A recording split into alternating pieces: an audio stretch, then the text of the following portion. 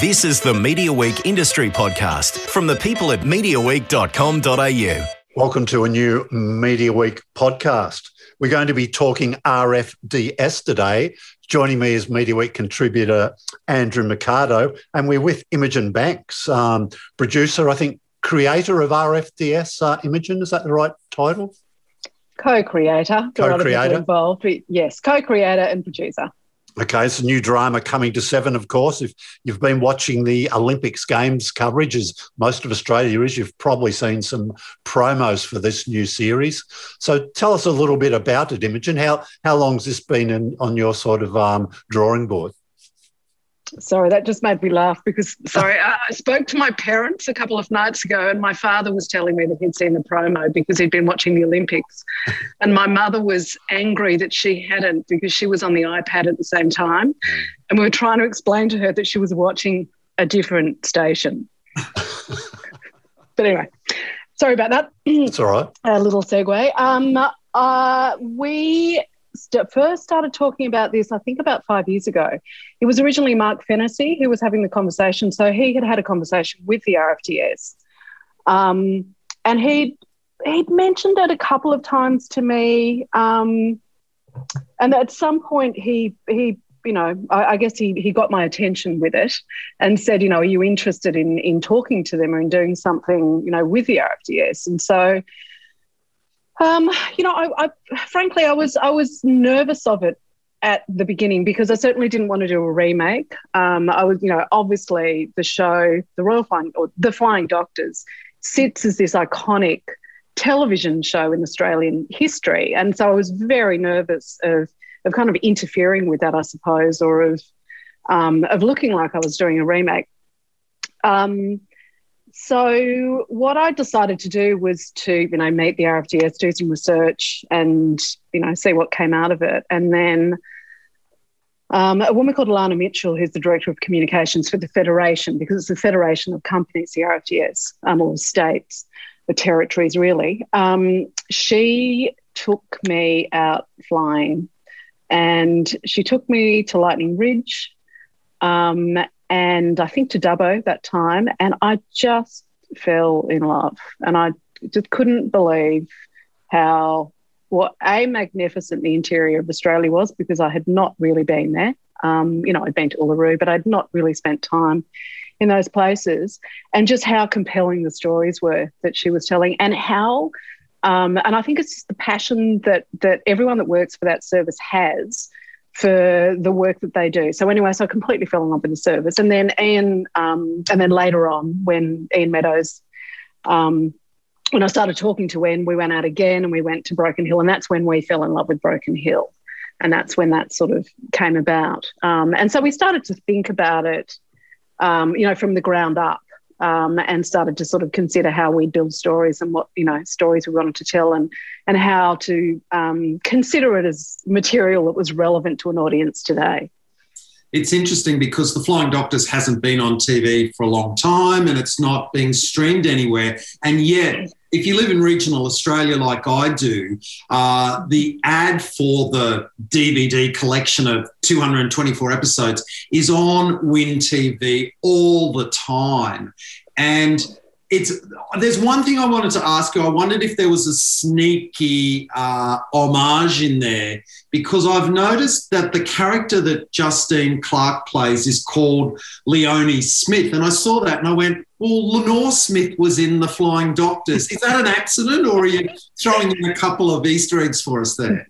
Look, there were hilariously, I think that when Ian started writing it, there were a couple of overlaps with names that were just, and it's not that he was somebody who was very, we determinedly didn't go back and sort of look at it, but I think that stuff sneaks into your subconscious. Leonie was there was a little bit of that, yes. There was definitely a little bit, we wanted to really respect the origins of, that show and of the relationship that Australia has with that show. But it's not just Australia, internationally, that show's a phenomenon. Right. And the RFDS still get recruitment and donations because of that, so it's so important to them. So you know, yes and no. I mean, there was we were very aware of it and very aware of the show and of the, you know, the characters, and we sort of did have to kind of check sometimes that we weren't calling everyone the same thing, you know, by mistake or just through osmosis, you know, from you know, maybe watching it in the 90s and not, you know, because that stuff happens. Yeah. So yes, I don't know if that answered it, but yes. And hilariously, I mean, obviously the name, you know, we went round with a mulberry bush with that name. We were determined to stay away from the RFDS or the Royal Flying Doctors, but the problem is that's what they're called, and it tells an audience what it's about. And so we went, and I think, you know, for 2 years we tried other names, and then eventually we just gave in and just went, well, people are going to think what they think. Let's just call it what it's called.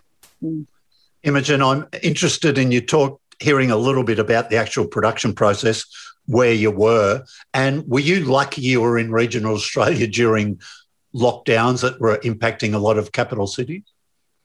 In the end, absolutely, we were. We weren't we weren't at the beginning because we were in pre-production in Sydney first in February, and then we went to Broken Hill in March for the remainder of pre, and that was just at the moment that COVID was beginning to be a big problem in Australia, and there was real fear in regional Australia particularly, and you know, very much in, you know, Indigenous communities and with populations, you know, elderly and there's a large elderly population in Broken Hill. So we were, I think, 2 weeks out from shooting, and we had to close down. So we'd been through all of that. Will we, won't we? How are we going to do this? How, you know, can we keep doing all the juggle that every production was doing about how do we keep people employed? You know, we're dealing with freelancers, you know, where are our responsibilities, but how do we keep the community safe? You know, blah, blah, blah. And then eventually we had to go because they didn't want a permit. And, you know, the RFDS obviously were high risk because they were transporting patients, and they obviously didn't want us bringing. So it was a sort of a mutual. We didn't want to give it to them; they didn't want to give it to us. So, and we were shooting on their base, so we had to shut down, and that was March. And then we eventually got things back up and together, and we were out there again in July, just at the moment that Victoria went into shutdown. So again, you know, we were obviously very, you know, aware of how lucky we were to be out there, how incredibly lucky we were that nothing went wrong. I mean, obviously we had protocols in place, and we were learning from all of the other productions that had gone back, you know, speaking to, you know, producers and line producers and friends, and just, you know, doing our best. But once we were there, it was great, and we were able to quarantine, and we used a lot of locals, frankly, so we didn't have to bring people in.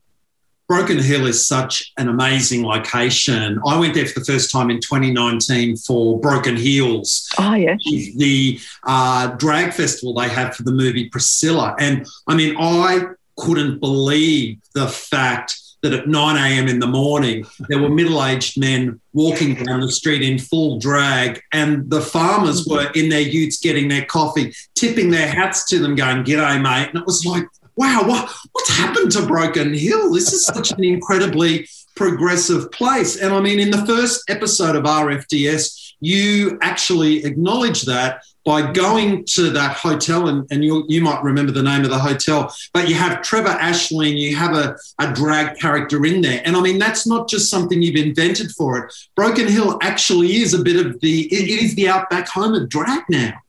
Yeah, it is, absolutely. The Palace. The Palace is the hotel that Priscilla was shot in, and it has this incredible drag life. And there's one of the drag queens worked for the RFDS. So not all of them, but most of the stories and a lot of the characters came from discussions that we had with people at the RFDS. So because we were so determined to present it and to sort of represent it on screen as we found it. And that was the thing about Broken Hill. That's why we fell in love with Broken Hill. It's this incredibly progressive place. And one of the key themes for us that, you know, Ian and I spoke about constantly, you know, in early stages of developing it, and then, you know, everybody that came on beyond that was one of the things that sort of was really intriguing to us is sort of proximity. And what does proximity do? and what's the interplay between isolation and community, and the sort of interdependence of people in those remote and regional communities. How does that create tolerance, or does it create tolerance, or does it not? And I think that's what we sort of found all the time in Broken Hill, was this sort of, I mean, obviously there are exceptions to all of this, but we found it to be this incredibly sort of integrated, welcoming, kind of sophisticated place. And I met some extraordinary people. I mean, incredible characters. There were a lot of people who've, gone to visit and stayed forever. And so, and there are runaways for sure, not as much as Lightning Ridge. I mean, that's a whole other story. That's so fascinating. But anyway, that was one of the things that we loved about it, was that. As you say, you've got these sort of, farmers coming in on a Saturday to get supplies, and you've got, a couple of drag queens, and everyone just doesn't know, nobody bats an eye. No, I'm we're lucky enough, and I think probably Andrew's had a peek at it too, to look at the first episode or two. I loved the way it started. I mean, it goes bang, bang, bang. I mean, it starts with, we see the lead character a long way from Broken Hill and a long way from the Flying Doctors, but after just what seems like 5 or 10 minutes, it's all set up and you're ready to go. So there's no sort of, you don't feel like you're sitting through sort of lots of setup and all that, and you get straight into it. Was that a sort of a conscious thing? Yeah, it was very much. I think that first episodes of anything are so difficult. They really are. It's really hard to rip through the information that an audience needs to understand, where they are, why they're there, whose point of view everything is, all of those things that you have to do. And there's, and it's really hard to kind of get away from terrible exposition. So we wanted to do that as quickly and as economically and as, elegantly as possible. And so, the first sequences of that episode were probably rewritten about 150 times, and Ian was probably tearing his hair out by the end of it. But I think that he found a really beautiful, economical way of telling her story without giving too much away, but at the same time without sort of being too oblique about it. So that you sort of know something's happened, she's there, you understand why she's there, you understand who she is, what her background is, but you don't waste too much time, talking about it. We just showed it.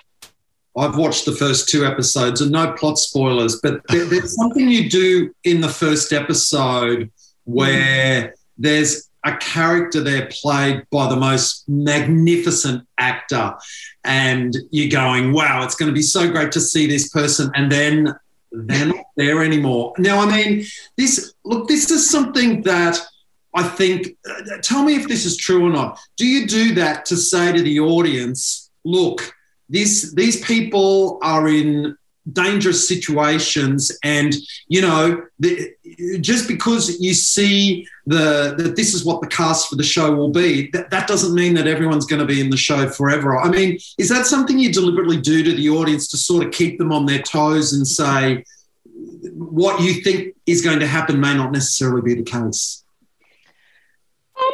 Look, there are a lot of things in there, because, I mean, partly the casting of that was actually partly due to COVID. In a way, there was somebody else cast in that role, and then that became impossible because of border closures and stuff. So it was sort of who's amazing, who's around, who can we, blah, blah, blah. And because of COVID, we were just unbelievably lucky that person was available. So that's, in a way, that's why we ended up with someone so fantastic in that role. So that's sort of to answer, the question of how did we get that person. By the way, you have to give that person a role in your next TV show. Oh, my God, I know. Because fantastic. But that was what was so terrible about it, because then you're like, oh, no, how do we only get to work with you for like, a week? Whatever it was. So it's that double-edged sword of going, oh, my God, what? Oh, anyway, so that was partly that. And then I think in terms of the things that we wanted to do in the show were as I said, most of it was based on research. And one of the things that came back again and again and again and again and again is just how people in these communities are constantly facing death, life and death, really, and how the RFDS are often having to treat, people within a community that they know really well, whether it's, friends or family or, the children of people or, it's an incredibly, there's a much more immediate sense of consequence, than we feel in, our sort of urban lives. Your experience of life or your experience of death is much closer. And this was very much based on stories that we'd heard, or a story particularly that we'd heard. So, yeah, it's sort of hard to talk about without giving too much away, really, isn't it? And we don't want to give that away because the first 2 hours, they're so good, and it's just you got to go into it and not know what's happening, right? Yeah. Yeah, I think you've done an excellent job of whetting the appetite of the audience because those 2 episodes, well, after one episode, I had to go and watch the second straight away. And then I still wanted more after number 2. You just want to see how it plays out. Just on the casting, tell me a little bit about Emma Hamilton as Dr. Eliza Harold, same initials, E.H. But not somebody I know a lot about, to be honest. She seems to be excellent in the role. Tell me a bit about her choice. And that's kind of what's great is that I think that because she's been working in the UK, she started in the UK, she's been working in the UK primarily, and obviously the character's English, and we started doing that thing of looking at English actors, that was sort of where the casting was going. And then increasingly it was like, why?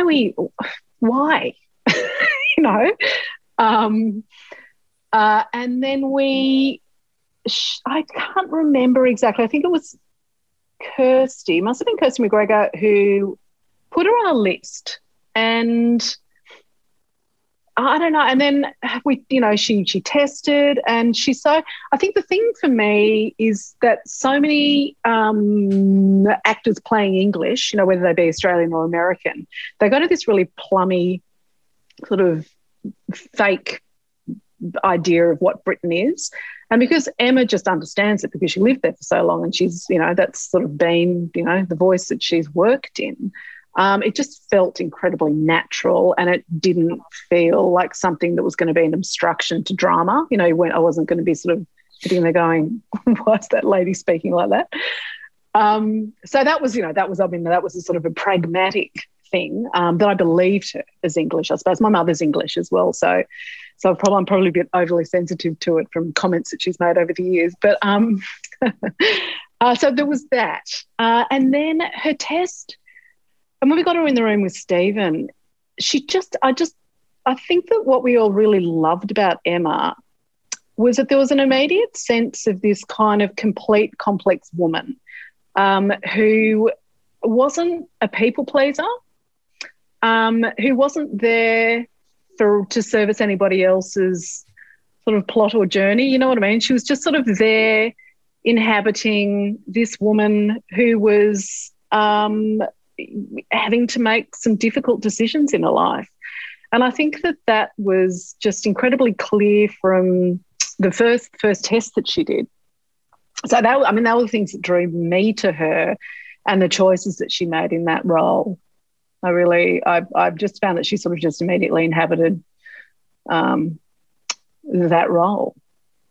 Well, you totally fooled me. I thought she was English. You're telling me she's Australian? Okay, well, you've totally fooled me. I was like, you know who this girl is? They brought her out from the UK. She's great. Like, there you go.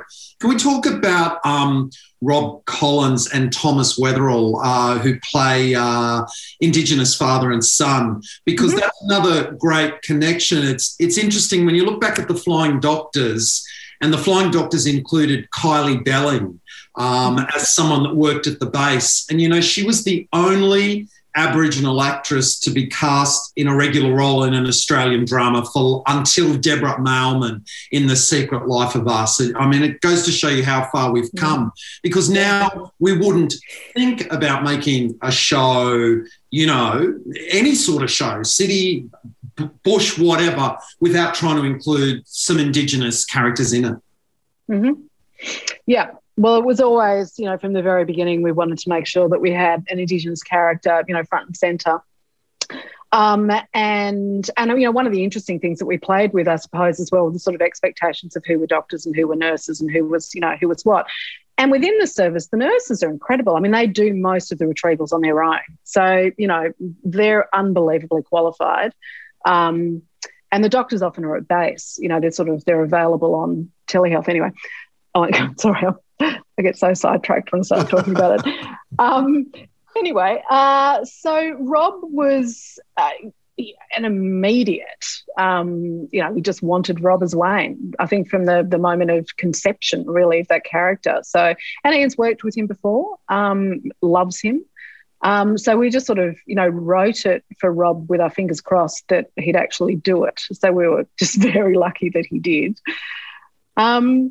And then Thomas tested. You know, there were sort of some really interesting young actors who tested for that role, and we did tests. We sort of did groups of testing of that role and of Taylor together, and sort of, you know, mix and matching. And it was just Thomas. Thomas just was Darren from very early on. And then we were just incredibly lucky, you know, that he and Rob worked really well as father and son. Well, so, yeah, I was going to say he's Newcastle, but I think that's wrong. Okay. While we're talking casting, and I've got to now, I'll ask this before Andrew does, Stephen Peacock. Andrew often talks about how Seven and Home and Away can't really let him go. So I feel duty-bound to ask, with Julie McGorran involved, Seven's head of drama, did you have to find a role for Stephen Peacock at all to keep him in that Seven family? Well, look, what's funny about it is that when we were casting that role, I mean, she suggested him. And I think initially we were like, oh, I don't know, it's sort of not how we'd seen it. I don't know, it's open, you know, let's talk to him and see. Anyway, you meet Stephen Peacock and then you just immediately go, oh, it has to be Stephen Peacock. Like there's no one else to play this role. It's got to be Stephen. And I think the compelling things for Stephen in that role were he knows that man. He knows that man. And he is so absolutely passionate about this show and that role and that world. He was the idea of working with anybody else in that role is now just it's sort of unthinkable. He just knows it. He knows regional Australia. He loves it. He's really passionate about telling those stories of sort of masculinity in the bush and representing those guys that he knows, that he grew up with, that he understands, and doing it accurately. And I think that's why he became so committed to the project and he's so proud of it. We're so lucky that he took that role on. We really are. Well, it's not just Seven and Home and Away that can't let go of him. It's TV Week. I mean, how many covers of TV Week do you think RFDS is going to get with Stephen Peacock? I mean, I reckon every second week from now until it finishes. Well, hopefully, Andrew. Yeah. Hey, let's talk about Ian Meadows. I mean, we know Ian Meadows as an actor, but, I mean, he's also this really accomplished writer. I mean, he wasn't just acting and writing The Moodies, but he's written a whole bunch of TV shows. And, you know, this is a project where he's stepped back as an actor and is fully involved with you in terms of shaping the entire course of the series, right? Yeah. Yep, absolutely. So I knew Ian as a writer. He'd sort of been in a few rooms. So I'd sort of known him over the years and I always really liked him. He's incredibly thoughtful and considered. And, you know, he thinks about things very deeply. So when I was trying to figure out how to shape this, I was very aware of the fact that, I'm someone from the Eastern Seaboard. I don't have that direct experience of life in a small town, let alone a remote area. Even though it was definitely my fantasy when I was a kid, and they were all the books that I read. It still isn't true. So I was sort of thinking about, how to get voices in there that did understand a bit more of that. Anyway, and I know that Ian's from a small town. He's from Collie in Western Australia, and his dad was a GP. So there was I thought immediately that there might be an interest in the material. So I started talking to him fairly early, and he was, absolutely interested. And then we went on that research trip, and then we were both obsessed, and still are. So yeah, he was, I'm so proud of him because he hadn't run a show before. He hadn't sort of sat in that central role. And he just did magnificently. He's such a sort of a thoughtful, generous human. And the team that we put together, so Claire Phillips, who's from Dubbo. I'd worked with her before, in various roles. She's from Dubbo, so she's, again, got a bit of an understanding of the West. And Ado Wills, who, again, has a lot of direct experience with those regions, with Broken Hill, and Dubbo's got a lot of family from those areas. And then outside of that, obviously, it's not, they didn't get employed just because they'd been to a place. Obviously they're all great at what they do. So it was just really important that we put together a team that had, an interest in, obviously, and then sort of some sort of direct involvement and understanding of what it is to not live on the coast. Imogen, tell me, how many episodes are there in this, and has making drama series, the financial sort of model changed in recent years, and will sort of some international sales be important for this? Mm-hmm. Yes. So what was the first part of the question? How many episodes have you made? How many episodes? There are 7. There are 7 episodes. Yes. And look, we always had a lot of support from Kathy Payne, who heads Endemol Shine International and now Banijay Rights. She was always very supportive of this project and confident about international sales, and they've been going well. I'm not in a position to kind of announce anything, but they have been. It's selling well, which is great. So she was sort of she put in a significant amount. Look, I think that at the moment it's very hard to make anything here without a significant contribution from international. So, there are shows being made where, the international really finances the show, Yeah. That's increasingly the model. Well, I guess your most prolific work was probably Offspring over the years. What was the most you ever did of that in one year? With 2 seasons of 10 would you have done? Or? We used to do seasons of 13. 13. Okay. I think that there was 1 year. See, it all sort of becomes this blur of just production sort of stress. I don't know. But I tell you, Michael Lucas has this incredible memory, and he can remember almost down to the date.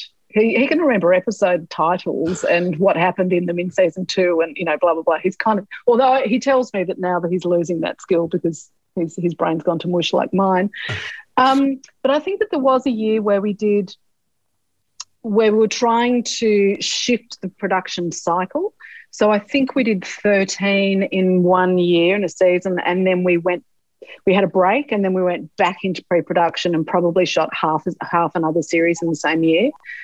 But often during the course of making Offspring, I was making other shows as well. So there'd be, Offspring and Party Tricks, or Offspring and Tangle, or Offspring and, whatever else it was. So, I feel like I was in this sort of wind tunnel for 10 years of just production that was, fantastic and a really wonderful period of my life, but I forget the details.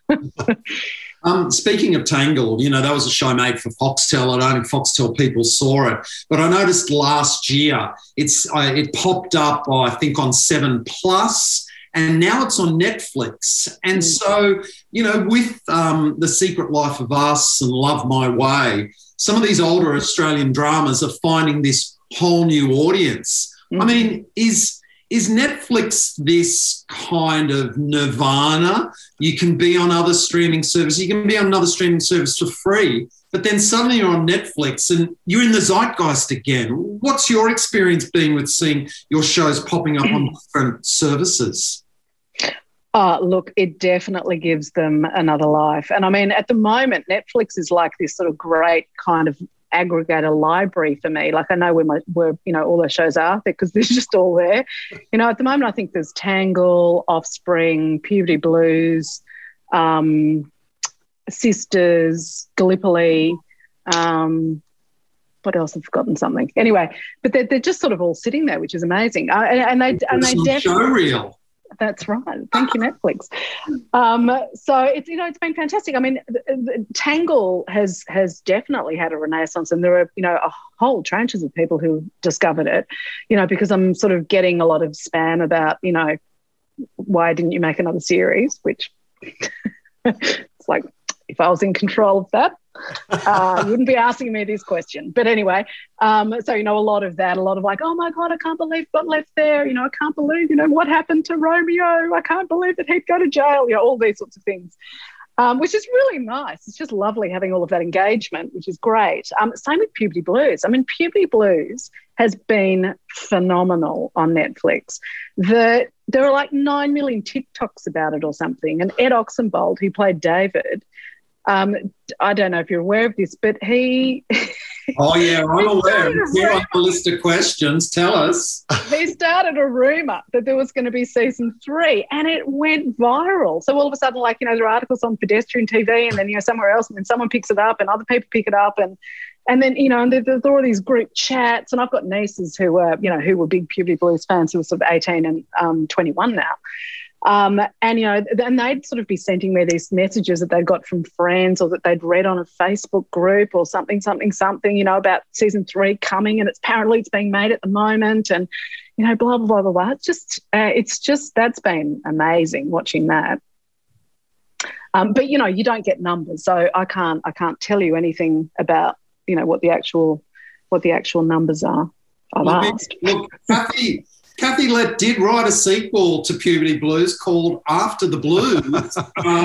She only wrote it in 2017. So, I mean, let's not rule that out. I think Puberty Blues is one of the great underrated Australian classics, actually. Yeah. And it doesn't surprise me at all that it's getting this huge response now it's on Netflix because it's the most amazing show.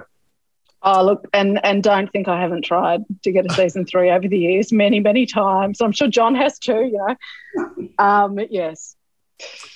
I don't want to get too much off topic because we're here to talk about RFDS, but let me say now I'm glad you've been talking about Puberty Blues. It's possibly my favourite out of your sort of, large body of work. But the other one I've got to ask you a little bit about is The Beautiful Lie, which is a real, I just love that. And the cast, Sarah Snook, Roger Corser, Sophie Lowe.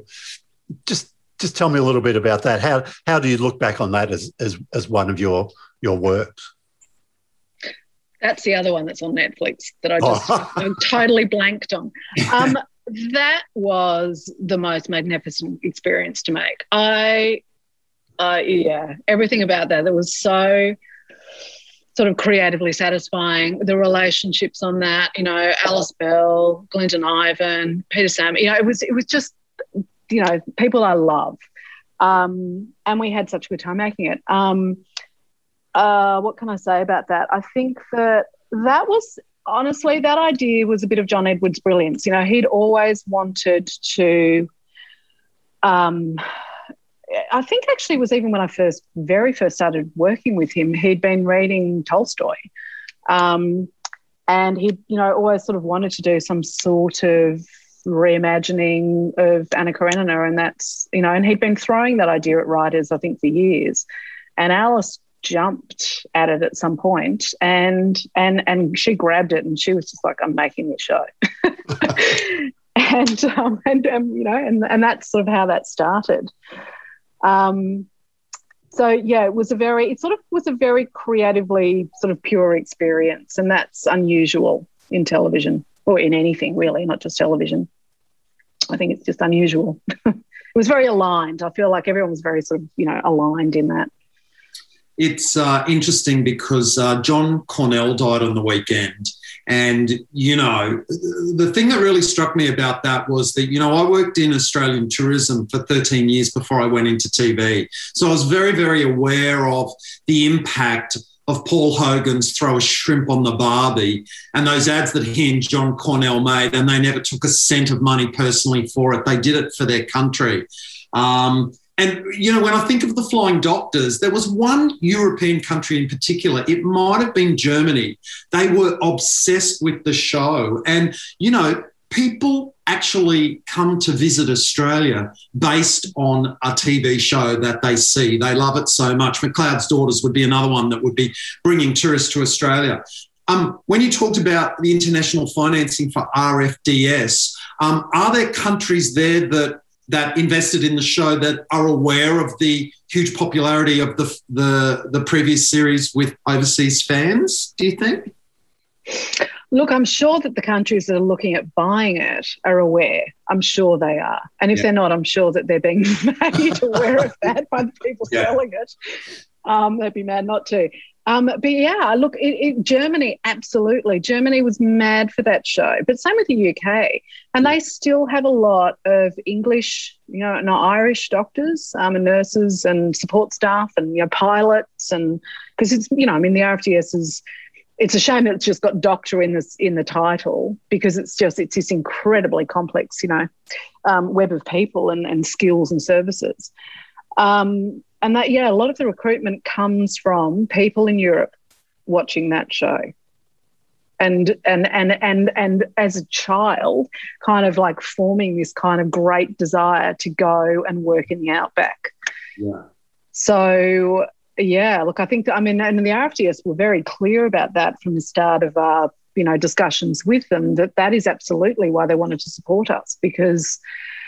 And also the other thing that I think that they were really feeling was that there is such a disconnect now, you know, between rural and urban Australia, you know, to sort of speak in monoliths, but that there is a bit of a disconnect. And so it's also about making, you know, urban Australia aware of what happens in our own country, in the centre of our country, and sort of, you know, even the city fringes of our country, you know, it's like what happens and what are the key issues in the bush at the moment. Andrew, I've just got one more about RFDS I'll ask, then I'll leave it to you if you want to finish off on any subjects you want to bring up. But Imogen, now I might have overlooked something here, but have you worked with Seven on a major production before? No. And how was the experience?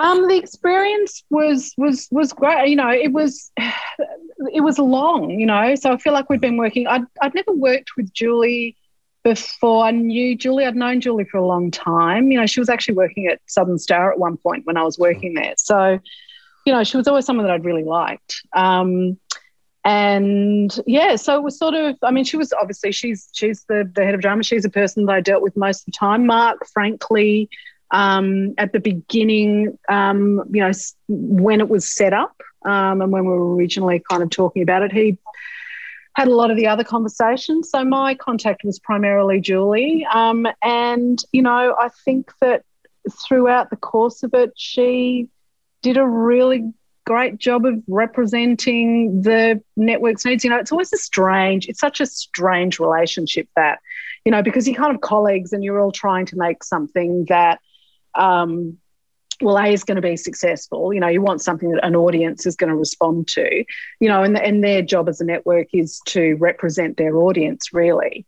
And so there's always tension between, you know, what they want for what they think they want for their audience and, you know, and the vision that you kind of, you know, you all have as a, but I feel like we got through it pretty unscathed. The thing I love about RFDS so much is that it proves that commercial TV in Australia can still make really great Australian drama. And look, there's been a couple of misses lately, and sometimes I feel like networks are so confused. They want to make something that's so broad and gets a lot of eyeballs, but, increasingly dramas are becoming niche. So my final question to you will be, do you think the fact that we're seeing Aussie dramas like Five Bedrooms and Miss Fisher's modern murder mysteries going direct to streaming services, do you think that whilst Australian drama seems to be going down on commercial network TV, is there this opportunity with streaming that the industry will still be healthy and it will still be there because the streaming services will increasingly need Australian drama to stay relevant here? What do you reckon? Look, I think we have to be optimistic that is the case. I think that it's no secret the drama on free-to-air television on the overnights is decreasing minute by minute. I think that there are some incredible success stories on catch-up. And I think that, obviously, if you talk to Seven, they'll tell you about the catch-up numbers for Home and Away. They're kind of astonishing. Yeah. Obviously, that's a different sort of show. So I think it is that thing that, viewers have become so particular about how they want to consume drama, and they want to consume it, when they want to consume it without ads, really. Yeah. Or they want to be able to pause it, or jump through an ad, or they want to be, whatever it is. So I think that, yes, I think that streaming, SVOD, AVOD, whatever it is, I think that, and I'm not discounting the catch-up services for Netflix, for networks in this either. And I think that, that increasingly networks are considering catch-up services as as sort of an integral part of their, plan for drama. Yeah, look, it's easy to get really pessimistic about the state of drama in this country, but I think that there still is incredible opportunity. Look, yes, I think that over the years there have been moments where the only reason drama's been made is because of the quotas, and I think that they are important. And I think that discussion, about quotas on streamers and things needs to sort of, continue. But yes, I'm optimistic because I have to be. Imogen, maybe if we could just finish on what might be next for you. Hopefully Julie McGorran will be on the phone with demand for more RFDS sometime in the future. But we've mentioned Netflix a fair bit today, and I think you're actually making something for them that has been announced, hasn't it, previously? Yes. So I'm making a show called Echoes. I'm going over to the States in about 3 weeks. So it's an American commission. It's out of Netflix in LA. Originals and overalls. It's Brian York is the showrunner, so it's sort of happening through his deal with Netflix. And that's a show that came out of a Gender Matters initiative that Alice Bell and I ran for Screen Australia called Smart for a Girl. And that was for emerging female screenwriters. And that was, I don't even know, it was 3 or 4 years ago, 4 years probably. And it's one of the projects that came out of that. So it's a long and strange story how it ended up at Netflix in the States, but it did. And it's been commissioned. It's Michelle Monaghan's the lead actress in that. And, we're in the process of casting and locations. We're shooting in North Carolina. So, yeah, Vanessa Ghazi, who's the writer of it, and I are heading over there in a few weeks. And, apart from us, it's American, which is it's an incredible story for how those initiatives can actually impact, a career. And that reminds me, I said that was my last, but I should ask you too about, is it Almost Family? Oh, yeah. Now, was that a format remake of Sisters? It was, yeah. And, and these two things are actually linked because Well, I say that. The reason that I think I got this Netflix commission was because I was in the States having a meeting with Netflix because they'd contacted me about Sisters because Sisters was doing really well on the service. Who knew, in the States? So they'd contacted me. I'd gone in there and I mentioned this project in that meeting, and that's sort of where what started this whole thing with Echoes. But anyway, yes, Almost Family was a format remake. Yeah. Okay. Yeah. So it was a remake. It was written by Annie Wiseman, who's just done Physical with Rose Byrne on Apple TV. Oh, we love Physical. Yeah, Rose, she's so great. And then and it was the pilot was directed by Leslie Headland, who did Russian Doll. Look, it went for one series. I can't say that I was terribly involved. I had an EP, credit, but that was, really one of those sort of vanity credits, really, that sort of acknowledges the where it came from. Yeah. Can we see it here anywhere? Do you know? I don't know at the moment whether you can or not. It might be. Quite actually recent, don't know. Yeah. I should know that, shouldn't I? But I don't. Well, we can find out. It doesn't seem to be on Netflix with everything else. Give it time. Okay, Andrew, anything you want to close on? But I think we both enjoyed the show, right? Just thank you for all the great drama you've done over the year, and thank you for giving us, such a great Australian drama now straight after the Olympics. It's a huge, huge thumbs up from me. Oh, that's so lovely to hear. It's so gratifying. I was saying to James earlier that, you sort of make the, and we made it so long ago now, because it's always been attached to the Olympics. We've been waiting for it to come out. So no one had seen it, and it's only people are just seeing it now. So we're only just beginning to get feedback, and it's been so overwhelmingly positive that it's lovely. Well, I'll say this one thing after watching the end of the second episode, and this isn't a plot spoiler, but as soon as I watched the end of the second episode, I went out into my backyard and looked up at the Southern Cross in the sky. Just turned the TV off, went outside, stood there and looked up at it and went, wow, Stephen Peacock is right. Stephen Peacock is right about everything. Yeah. He really is. There's nothing that man's wrong about. Yeah. I've become a desert junkie. I've been, this year I've been to the Northern Territory. I've been, floating about in the desert. Any opportunity. I'm going back to Broken Hooks. I've made all these, friends out there on stations. Well, when I say that, I've made a friend on our station. But I'm getting back there as soon as I possibly can. I just love it. Wonderful. Look, Imogen, thanks so much for joining the Media Week podcast. Watch out for RFDS coming to 7 and 7 Plus, of course, after the Tokyo 2020.